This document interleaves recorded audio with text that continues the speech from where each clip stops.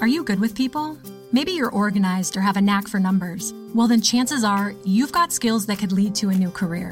A Google Career Certificate can help you get a foot in the door with top employers in fast-growing fields like IT support, project management, data analytics, and user experience design. It's professional-level training developed and taught by Google employees. And it's all online so you can learn around your schedule. Put your skills to work. Go to grow.google/certificates. Hi, it's Jamie, Progressive's Employee of the Month, 2 months in a row. Leave a message at the... Hey, Jamie, it's me, Jamie. Do not forget to buy lentils, or the lentil soup you're making for dinner will be sorely lacking. By the way, Mrs. Calloway says thanks for helping her bundle home and auto. She appreciates the extra savings, even though you kept using the word apropos incorrectly. But the main thing is do not forget to buy, what was it? Something apropos the lentil soup. Sorry, I'll call you back. Progressive Casualty Insurance Company and affiliates. Discounts not available in all states or situations.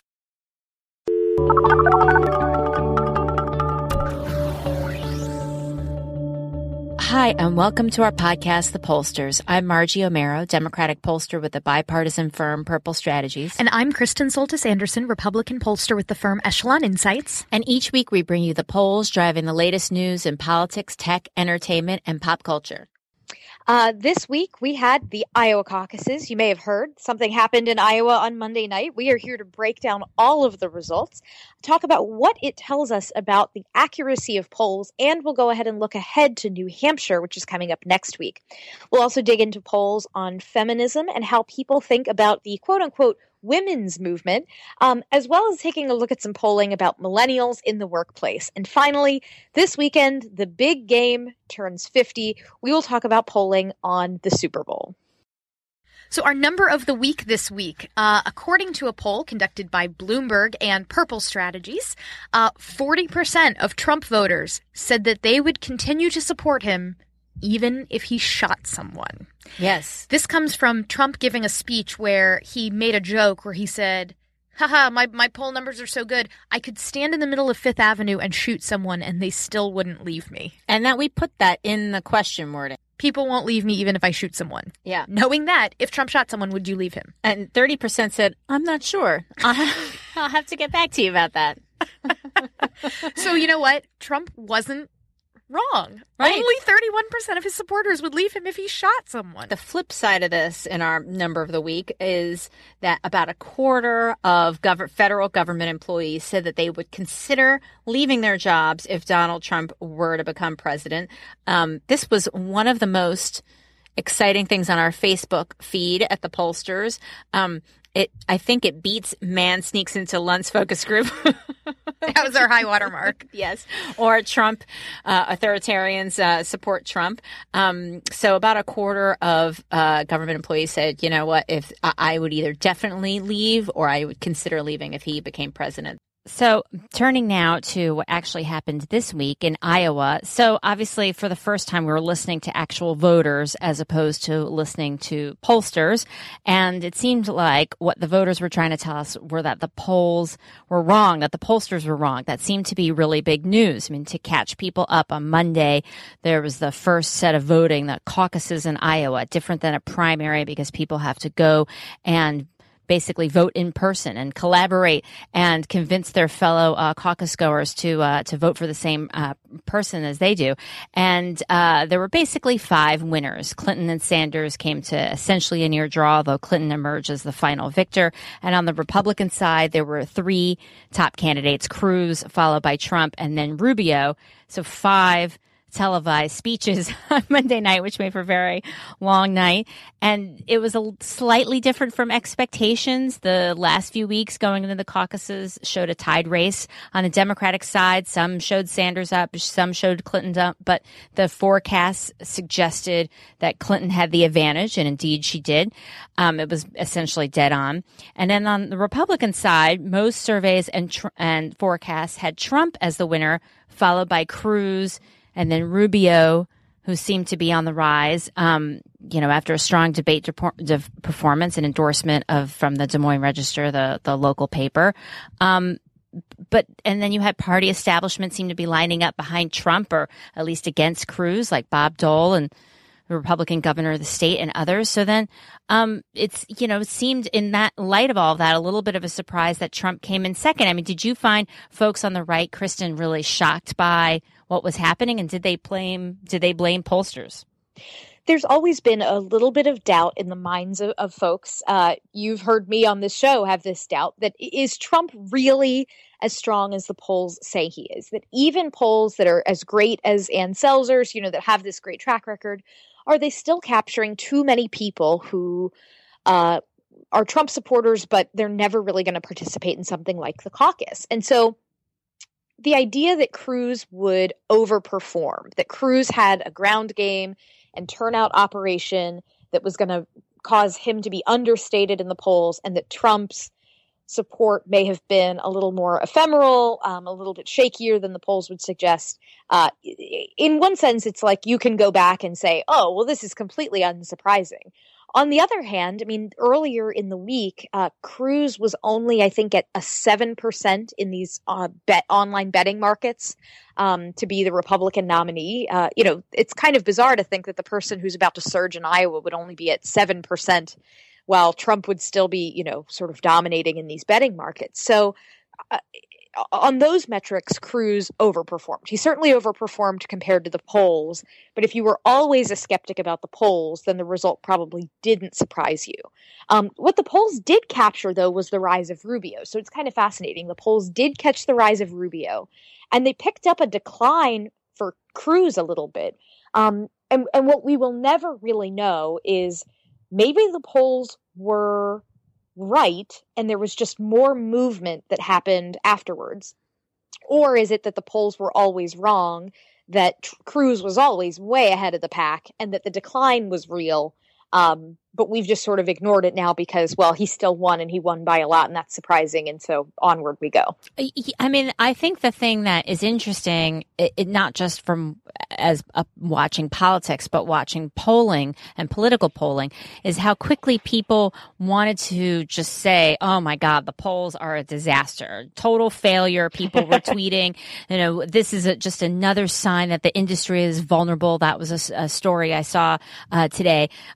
Donald Trump, always our favorite polling analyst, is certainly yet to come on our show, despite despite how much he likes to talk about polling. But he tweeted out today, he did a lot of trolling of Cruz today on Twitter. Ted Cruz didn't win Iowa. He stole it. That's why all of the polls were so wrong, and why he got far more votes than anticipated. Bad, with an exclamation point, just in case you weren't sure how he felt about that. It's bad. So he's not really talking about the polling being bad per se, it sounds like, to dissect this, but more about Cruz than it is about the polling here. But it still reflects this sense that something went horribly wrong.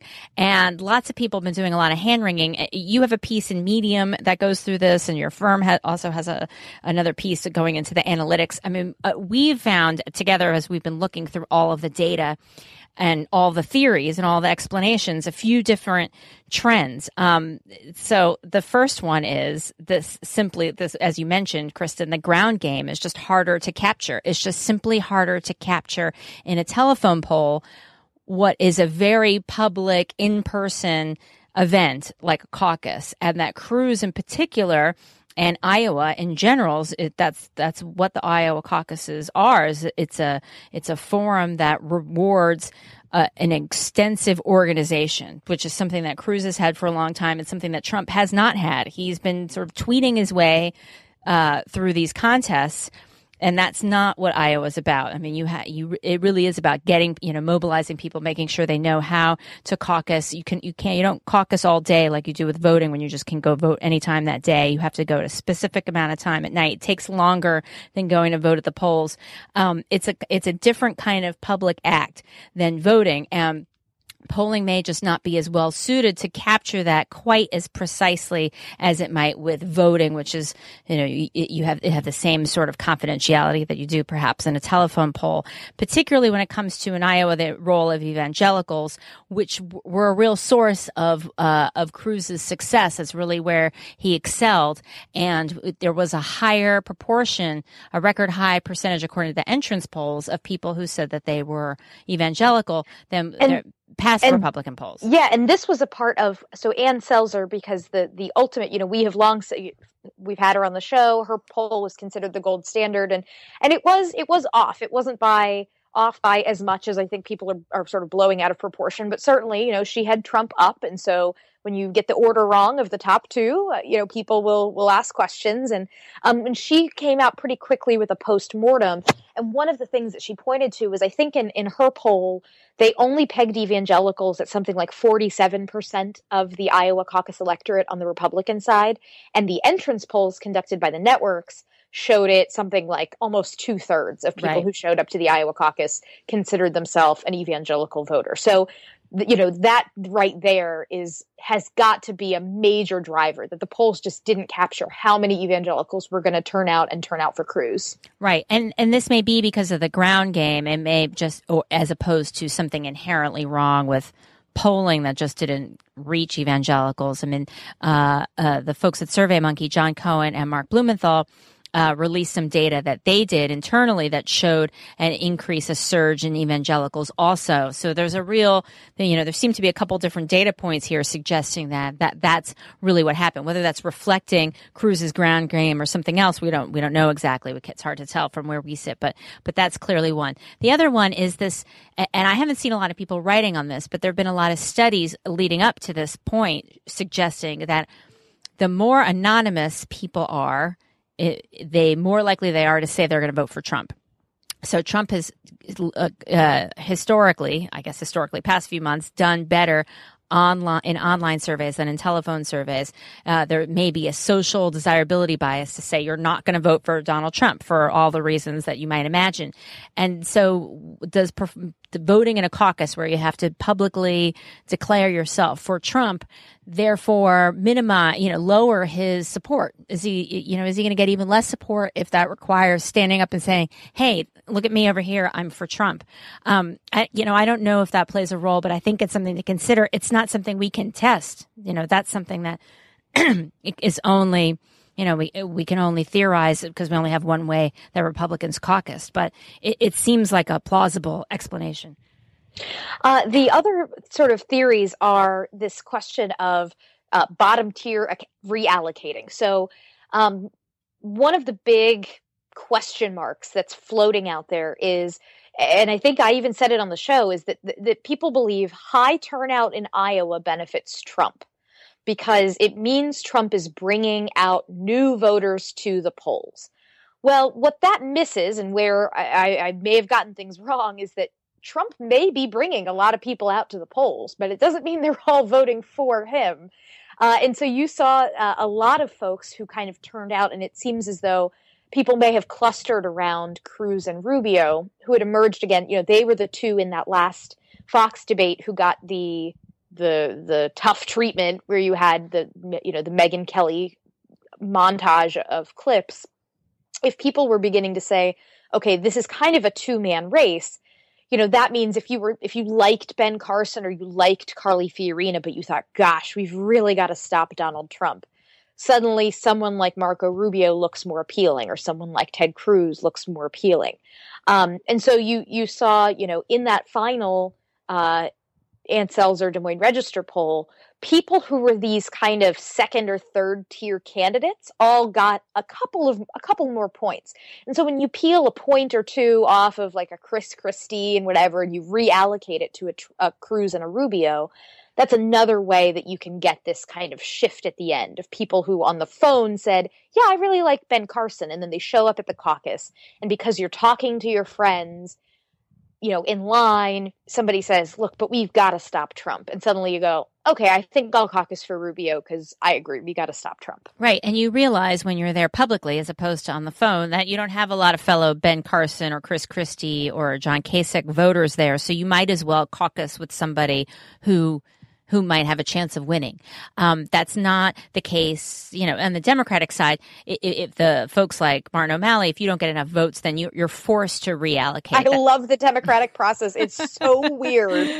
It is a little bit anachronistic for sure, but the Republican side doesn't have that. So you can say, hey, I'm the delegate for Jim Gilmore, and you can't stop me from declaring my support for him. That happens on the Republican side. You can't do that on the Democratic side. Nonetheless, it still may make sense. There may be just a little bit of pressure for some folks, or they may feel, why am I bothering to caucus for Chris Christie? I'm just going to support one of these other folks. And that would, we can't tell for sure from the public data, but that would help, I think, Rubio, also potentially Cruz, depending on where people began, like Carson's folks, for example. Some suggest we're moving to Cruz. But folks who maybe were voting for Kasich or Christie or Bush may have decided to vote for Rubio. Rubio wins, according to the entrance polls, with those who say that electability is most important to me. He's part of the quote unquote establishment lane, which I find a funny phrase. I don't know how many voters say, hey, you know what? I drive in the establishment lane. You stay in your lane of, reality show folks, or you stay in your lane of non-elected officials. I'm going to be in the establishment lane, like as if they're at the airport or driving in the HOV lane. But anyway, that said, establishment lane folks probably would have, you could see how that kind of reallocating even just a little bit at the margins would help Cruz or Rubio. The other thing, and this is what a lot of the outlets that were writing about this the past couple days were talking about, is this just movement. This, things change. The last polls that came out on Saturday don't reflect changes that might have happened between Saturday and Monday. And so we're going to link to this and stuff in the show notes, as we always do. John Cohen and Mark Blumenthal from SurveyMonkey. Mark Blumenthal's been on the show before. Carl Bialik from 538, he's been on the show. Nate Cohen from New York Times hasn't been on the show. Welcome to come on. We'd love to have you. They've all written about this in the last day or so, all suggesting that that there was movement, that some of the polls that actually had later field dates than the Des Moines Register poll actually showed a race a little bit closer to what ended up happening. Your results at Echelon, Kristen, also suggested that Trump was getting fewer mentions online the last few days. That might also confirm this finding. What do you think? What do you think of this theory that there was real movement happening? I'm always skeptical of the late breaking surge argument, because in a way it absolves pollsters of any obligation to actually be right. We said that this is part of the reason why folks like Gallup have stopped doing the horse race altogether, because ultimately, at the end of the day, there's an election that tells you if you were right or wrong.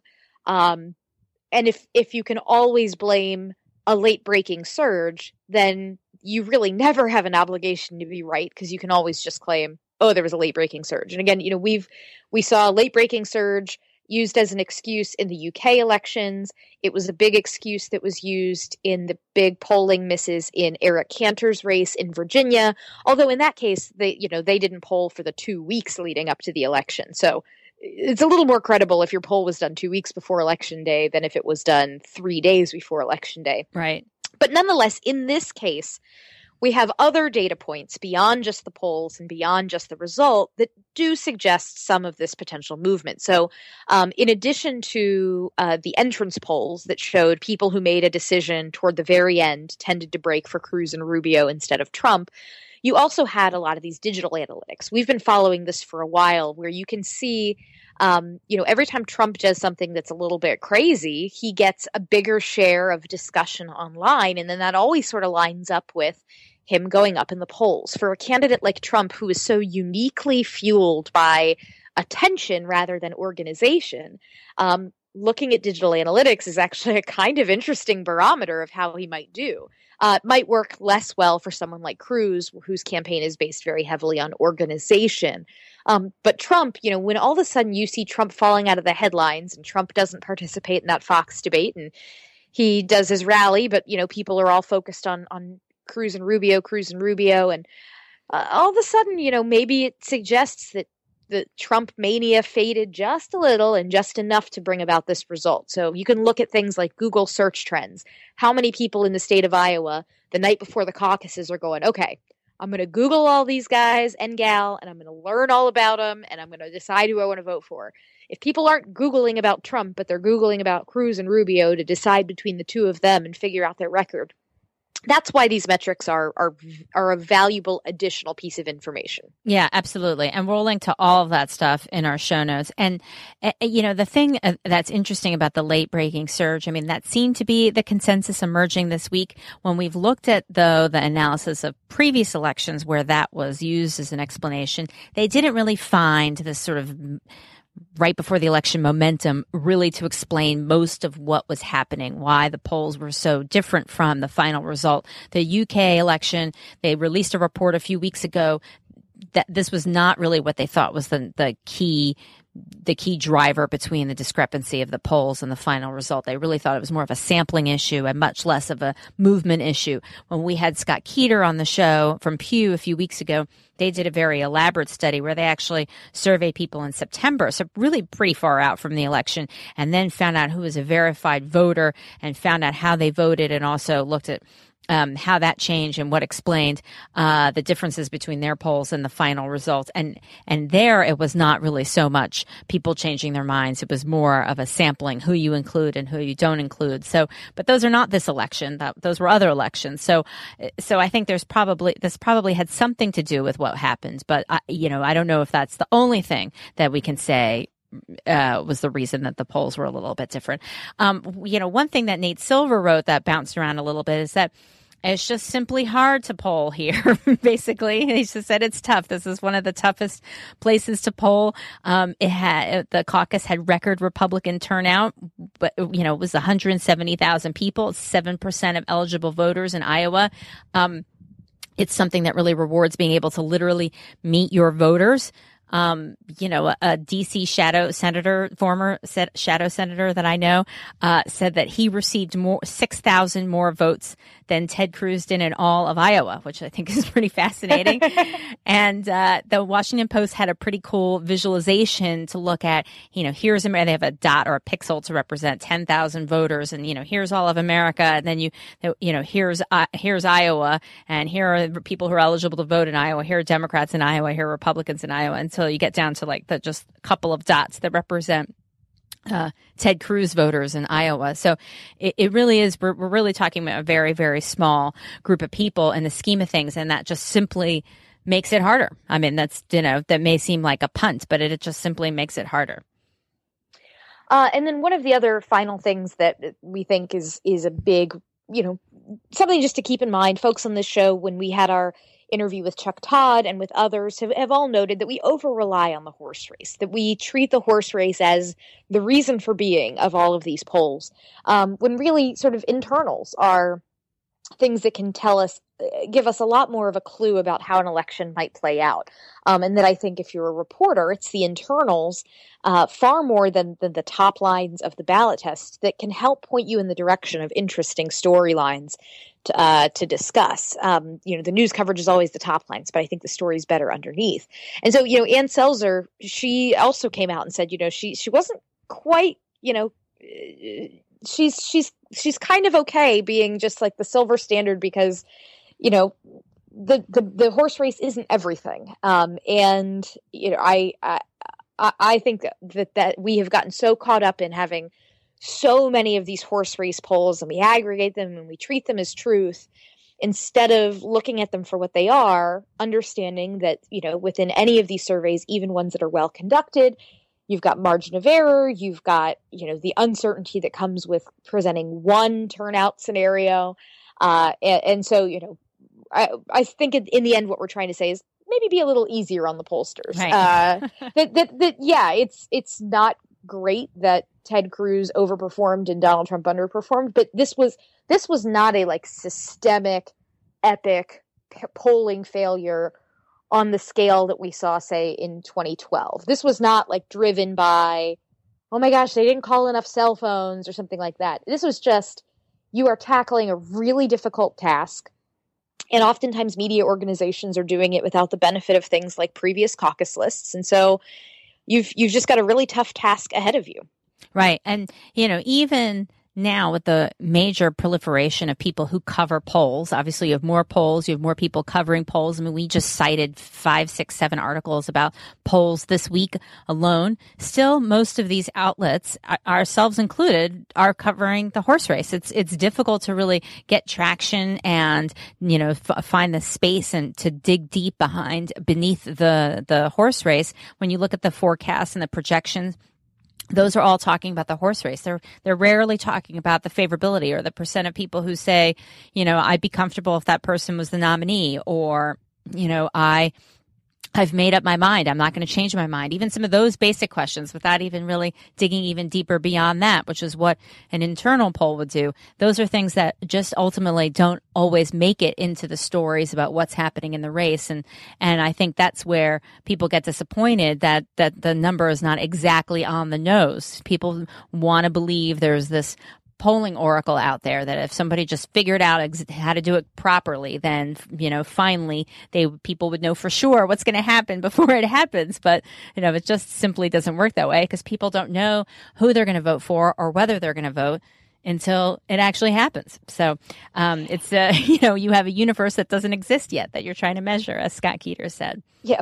One other thing I just want to talk about very, very briefly for our listeners is this question of entrance and exit polls. So on caucus night, you had the early entrance polls come out. So, when that happens, it's the networks have been interviewing people as they go into their caucus sites at a variety of different selection of caucus of precincts. And then they aggregate those results. And throughout the night, as real results come in from the precincts they sampled, they reweight the data. They take this, what is ultimately not a perfect random sample, somewhat intentionally so, and then sort of massage that data over the course of the night, weighting it back to what we know really happened in a precinct.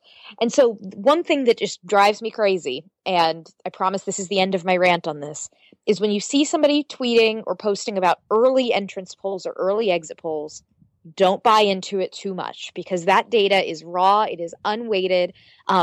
The unweighted early entrance polls on Monday night had Trump way up on Cruz. It was Trump 29, Cruz 22. And of course, as the night went on, we saw that was not even close to the case.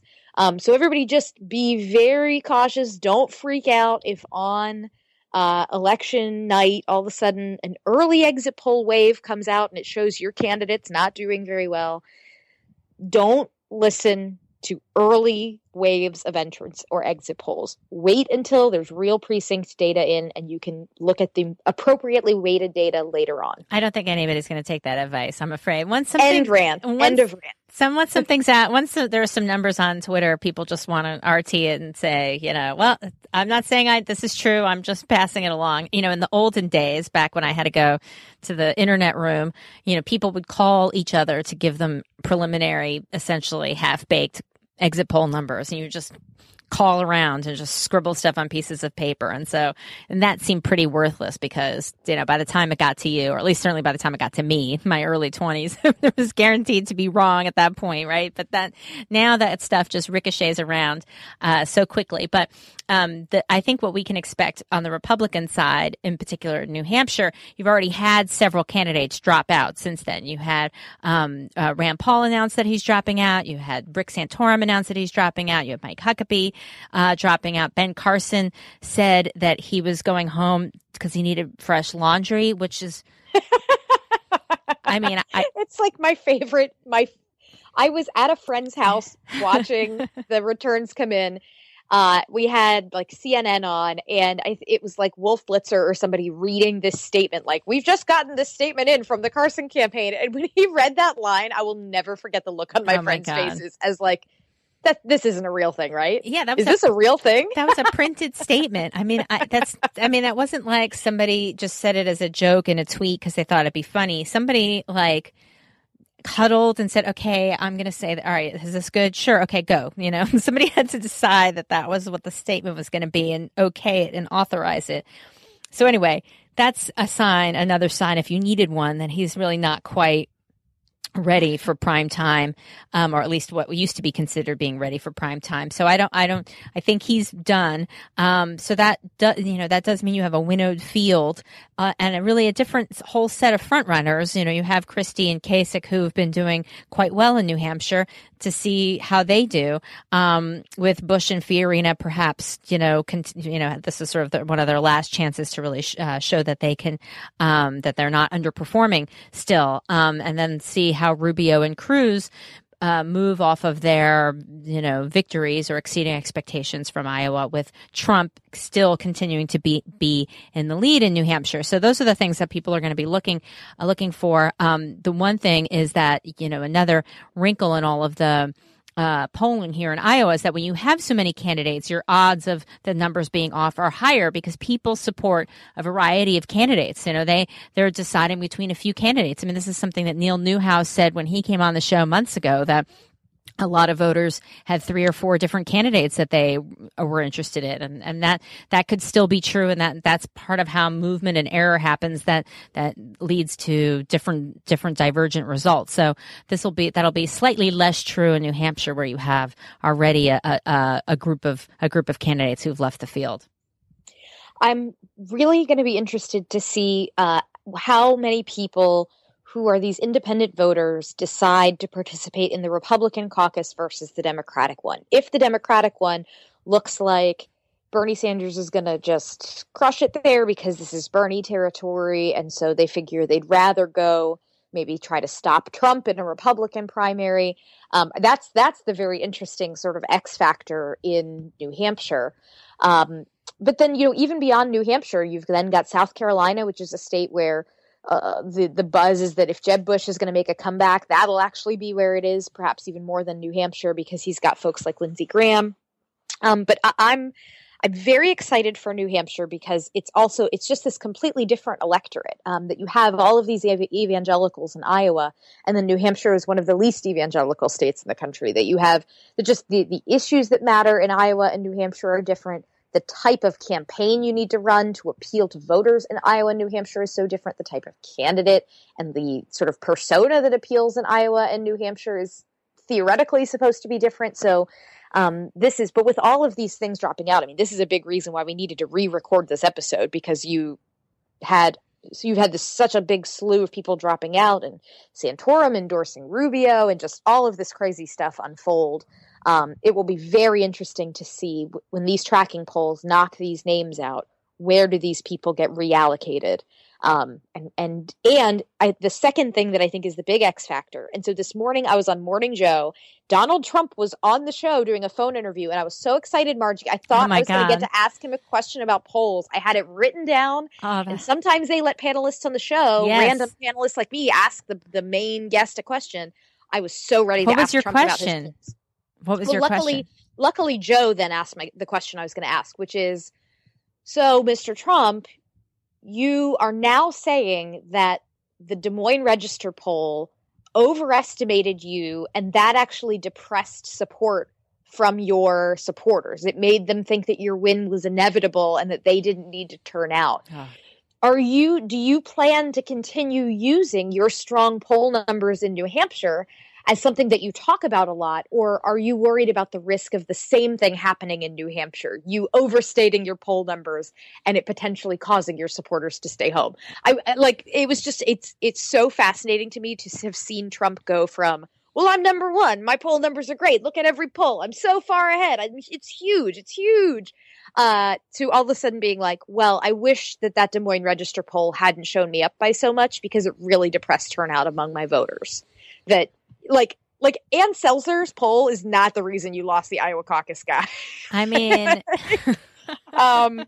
okay, but Ann Selzer's poll, as opposed to like the 7,000 things you've said that have upset tons of Republican primary voters. You're the one that screwed up the expectations management game. Let's be crystal clear here. Yeah. But in that segment, Trump actually did have a pretty good analysis of the polls, which was one of the first times I've ever heard him do this.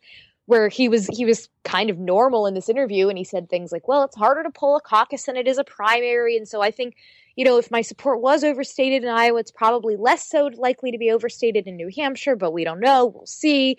It was this really thoughtful thing. And no sooner had the show ended, but Trump went on his crazy Go Nuts University, just bonkers Twitter rant about how Ted Cruz is stealing the election and blah, blah, blah, blah, blah.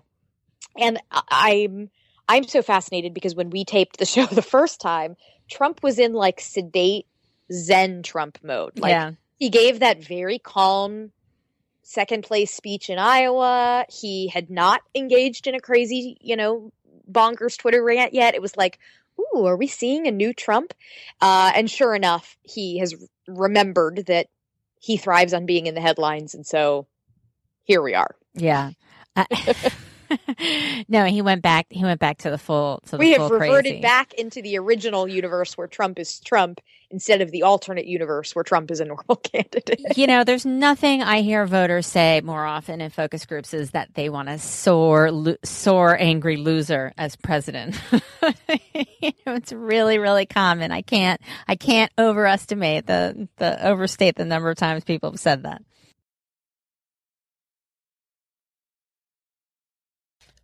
Well, so now we'll take a pause on all of the 2016 stuff and just talk briefly about what else is happening in culture. There is a world out there besides this presidential election. What? Crazy talk. But there is a world out there. And there's a poll conducted by the Washington Post and the Kaiser Family Foundation trying to get a sense of what people think about the quote-unquote women's issues and the label of feminism. And I was most fascinated by the finding that feminism has positive favorables, but when you ask people, do you think that feminism has a good or bad reputation? A majority think that feminism has a bad reputation. What do you make of this, Margie? So there's a lot that I think about this. So the first is feminism is on the upswing. So that's good. That's nice. So feminism in the mid-90s, most people, or at least in the late 90s, plurality were unfavorable toward feminism. Now you have a majority are favorable toward feminism. Not a lot of difference between women and men. 60% of women, 57% of men are favorable toward feminism. I think that's pretty exciting. I think we should, I think that to me as a feminist, been for a long time, even when it was unpopular, literally when it was unpopular. I think that was your first TV Chiron, right? That was my first TV Chiron, college feminist. And I also had my first political T-shirt said, Kiss Reagan Goodbye, Women's Vote 84.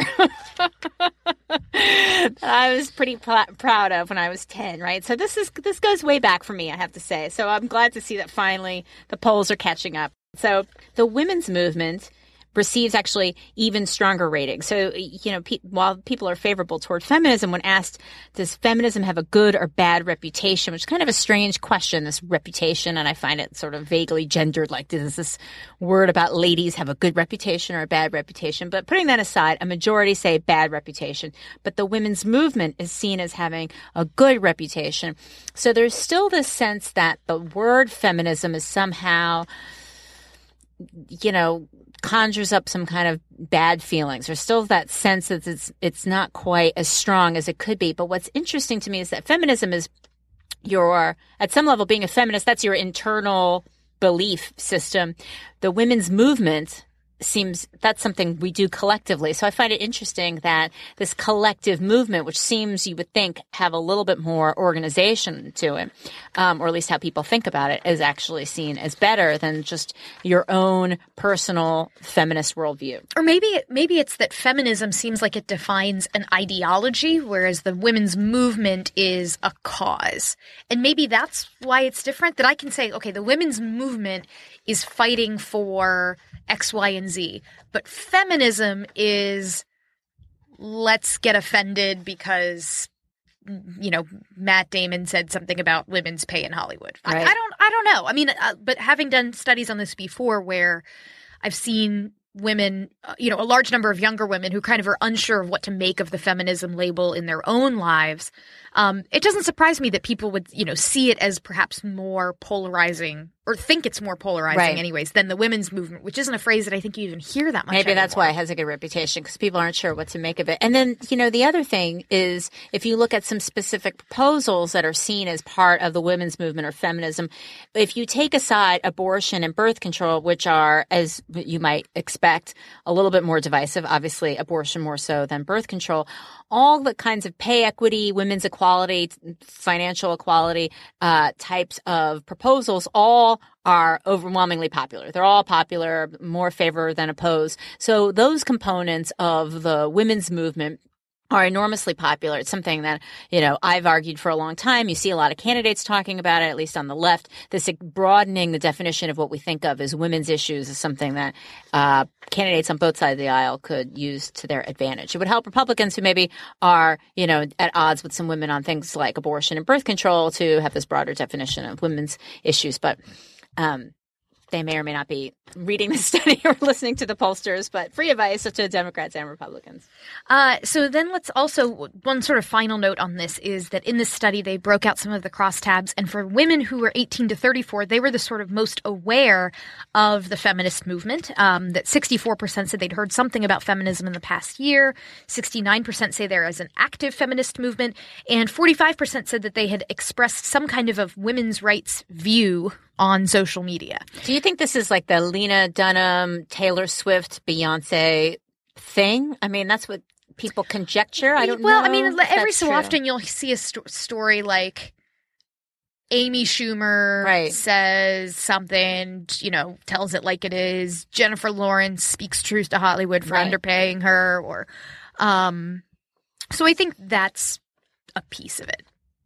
I think that the celebrities coming out as feminists, but I mean in very different ways. Like while Lena Dunham is, out there on the trail for Hillary Clinton and is talking about these issues all the time, you are probably never going to hear Taylor Swift come out and take a stance on these issues, in part because she's a savvy businesswoman and she doesn't want to alienate people who like her of any political view. So, I mean, there are some people for whom taking these political stances is like a part of their public persona, and there are others who I think shy away from it because they don't want to be tinged with this stuff. It's not one of their squad goals. It is not a squad goal. It should be. Remember, plus Katy Perry endorsed Hillary Clinton, and Taylor Swift and Katy Perry have beef. So, I guess Lena Dunham, I thought. Anyway, I can't keep up. Lena Dunham is good friends with Taylor Swift. That is true, and Lena Dunham's boyfriend produced a couple of the songs on Taylor Swift's album. So they are good friends. But Taylor Swift's squad, is legion. Swifties are legion. We are everywhere. I see. Margie's looking at me like, I'm going to break out mine. What's happening? I'm going to start clutching my pearls here. Well, now let's have our Ask a Millennial segment. So Deloitte put out a survey of millennials, trying to learn a little bit about millennial habits. They do this every year. And so the big number, let's ask a millennial. Do we have any around here? There's Kristen. Oh, hey. How's it going? Our resident millennial expert and author of The Selfie Vote, available where all fine books about millennials are sold. How many millennials are expected to leave their job in the next 2 years?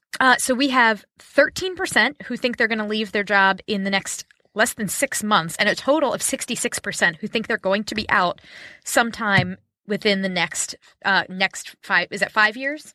Next 5 years, I think. So you've got, it's really striking that there are so many millennials, even though the job market is supposedly really bad for them. You would think on the one hand that would mean, hey, if you get a job, hang on to it because you don't want to leave it. But here they're really showing that only 27% say that they expect to stay in a job for, any sort of reasonable amount of time. You've got 11% who think that they'll be in their job, who say that they'll never leave. You've got 5%, which that seems weird too. You should leave at some point. You shouldn't, I love what I do. Maybe it's like their first day. Probably not going to. Maybe it is their first day. You have 5% who think they'll be in their job for over 10 years. You've got 11% who think they'll be in their job 5 to 10 years. The bulk, 22%, 2 to 5 years. But again, this is a pretty sizable chunk. I had a friend who recently had an intern who came 2 days, and then said, no, I'm sorry, I just think this isn't working, and left.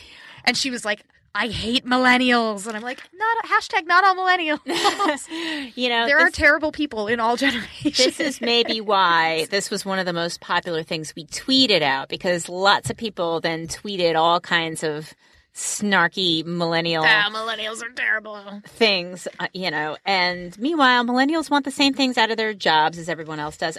This study did not compare millennials to everybody else, so I don't know what percentage of non-millennials expect to leave their job in 2 years, although they did say that parents seemed less likely to leave than non-parents, so that makes me think there's just the stability of being older and so on. But millennials who feel better about the leadership opportunities of their job are less likely to say that they're on their way out than those who say, I don't have good opportunities for leadership positions, or I'm not encouraged for leadership roles. Those folks are more likely to say, I'm out of here soon. So anyway, as always, we put the links to these things in our show notes so you can check it out. So anyway, we thought maybe a good time to check in with Super Bowl polling, which of course there is some. I suppose there'll be a couple little bit more on the way headed into the Super Bowl. There'll probably be stuff about the ads next week following the Super Bowl that we can go back to. But National Retail Federation, always our favorite go-to source for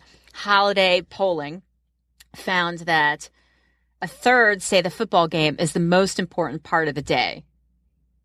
18% say the commercials. That would be me. And another 5% saying enjoying the fun food is for them. No, not for me. The food is the least.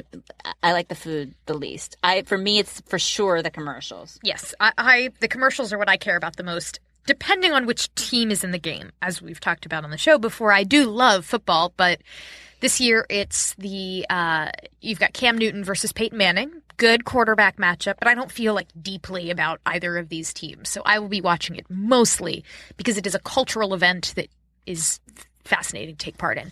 Interestingly, for the halftime show, is that because then you will be like millennials who are more likely to say, I like the halftime show. Sometimes great and iconic, and sometimes it's super weird.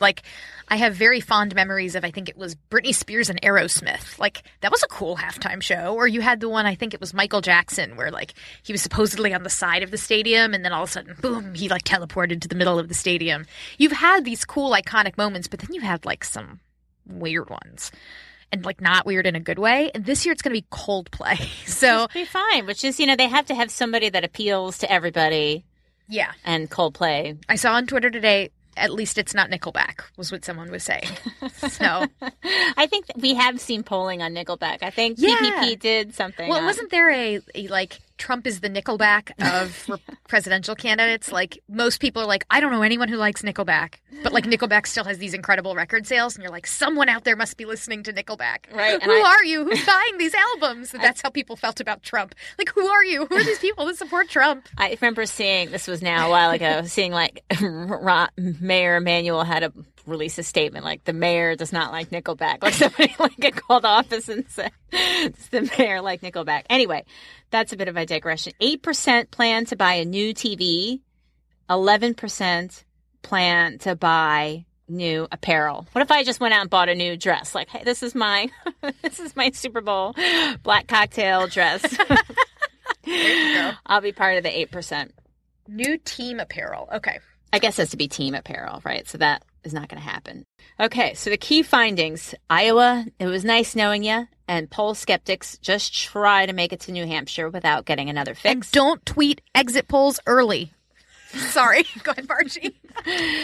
Unless you block Kristen, and then you can do it, I guess. No, just don't. Donald Trump, if you're listening, which we think you might be, you're always welcome to talk about polling with us if this presidential candidacy thing doesn't work out for you. Ask a millennial perhaps to stay at their jobs. And the Super Bowl turns 50 and the pollsters turn 50. You can find us on Twitter at the pollsters, or thepollsters.com, where you can find our show notes.